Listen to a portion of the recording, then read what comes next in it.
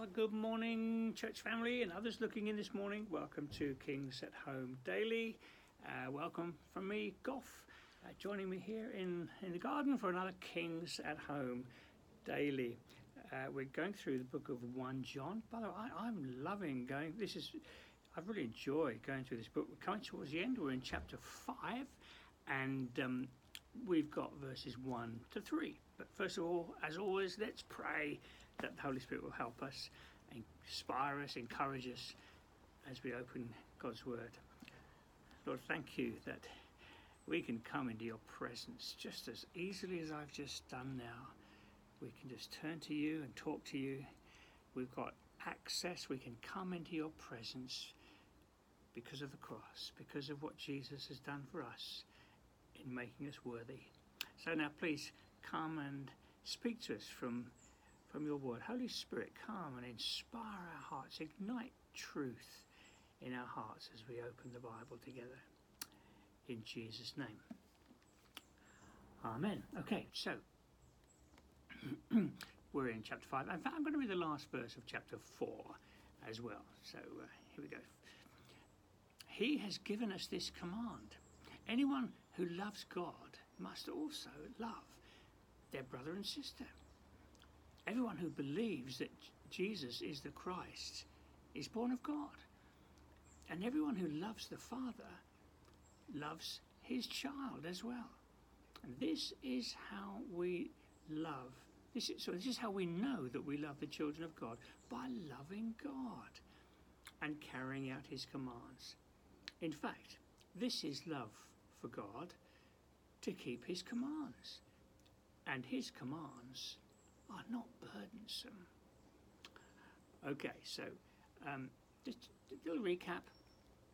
John's whole thrust in this letter as an elderly Christian, caring for people, writing to those that he's cared for, writing to us too.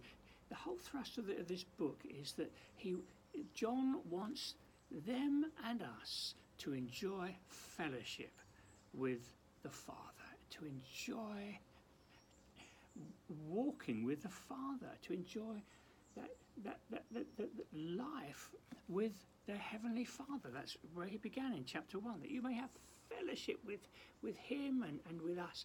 And there are various things that can spoil that. And he's really warning us, helping us to understand that if we want to enjoy fellowship with our Father, there are certain things we need to be alert to on a daily basis. And what he's been speaking about here is the importance of loving one another. It's not an addition to the Christian life. It's very much a part of the Christian life. Verse 21 of chapter 4, he's given us this command: anyone who loves God must love their brother and sister. In other words, what comes first is loving God. And if we have a love for the Lord, then it just has to spill over. I think it's 2 Corinthians chapter 4 where he speaks about the love of God has been shed abroad in our hearts. That's what it means to be a Christian. We've come to know God's love for us.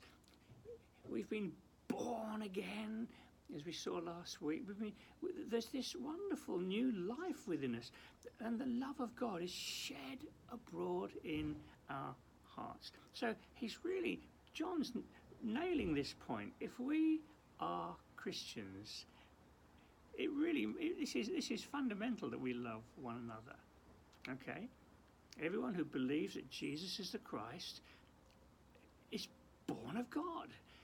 In other words, if a Christian is someone who's understood that Jesus is the promised one, the Messiah, and they've looked to him and they put their trust in him, and they're born of God. We've been born again. That's what happens as we come to Christ, as we put our trust in him. We're born again. This wonderful new life of God is in us. And everyone who then loves the Father loves his child as well. We're part of the family of God. It's been my great joy over the years to to travel quite a bit to visit churches here and there and around the nations, and it's wonderful to the strength of relationships that can happen very quickly. It could be in another nation where I've never been before and never met people before, but when you realise that they love the Lord and I love the Lord, and maybe we share together, strong friendships can be made in a brief time. I've got several friendships like that I treasure, because we're fellow Christians. We're part of the same family.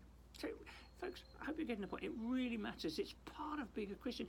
If we love the Lord, if we've been born again, and this the life of God is in us, and we have a love for the Lord, we will love one another.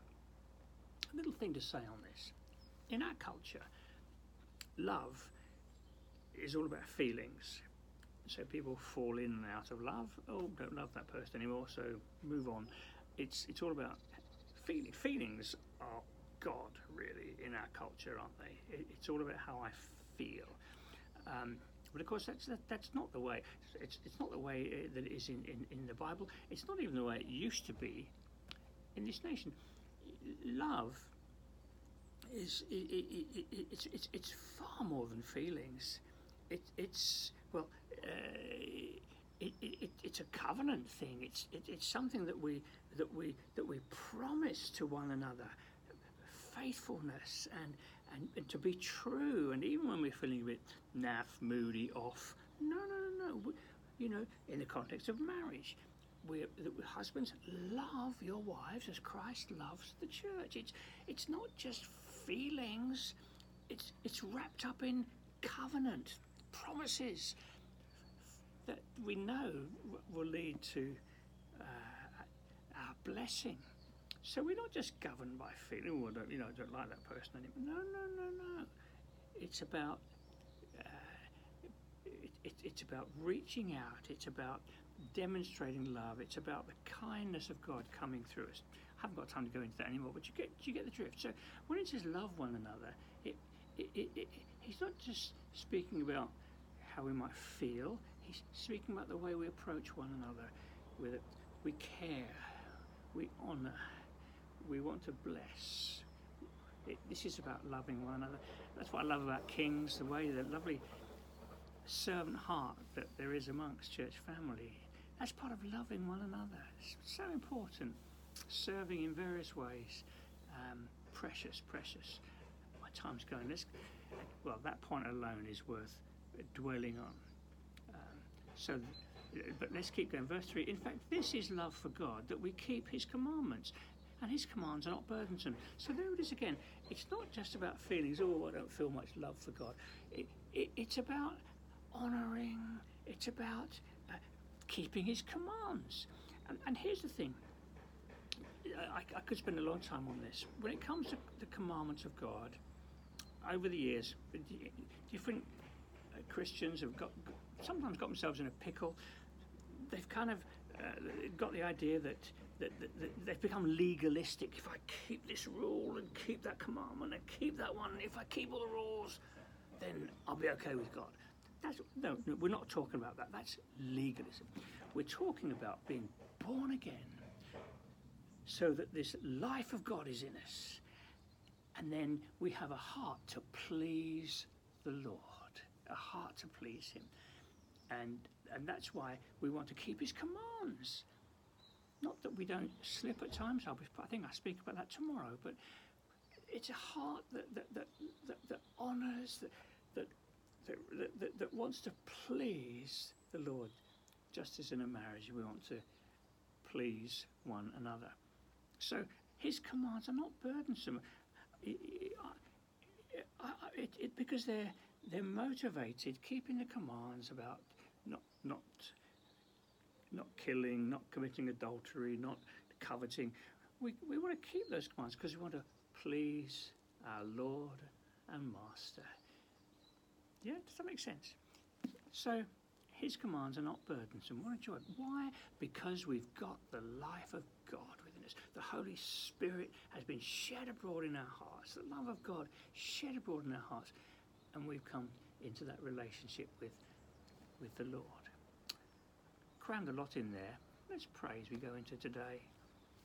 Lord, thank you that being a Christian, a Christ one, is not trying to live up to rules in our own strength, but it's having coming to life, having been made alive. We've been born again, and it's brought us into fellowship with our Father. Lord, we want to please you today. We want to please you in everything today. We want our fellowship with you to be sweet. So please help us, Holy Spirit. Help us to walk well. Help us to walk in such a way that pleases you. We want to please you in every area of our lives today. I ask it in Jesus' name. Amen, and see you tomorrow. God bless.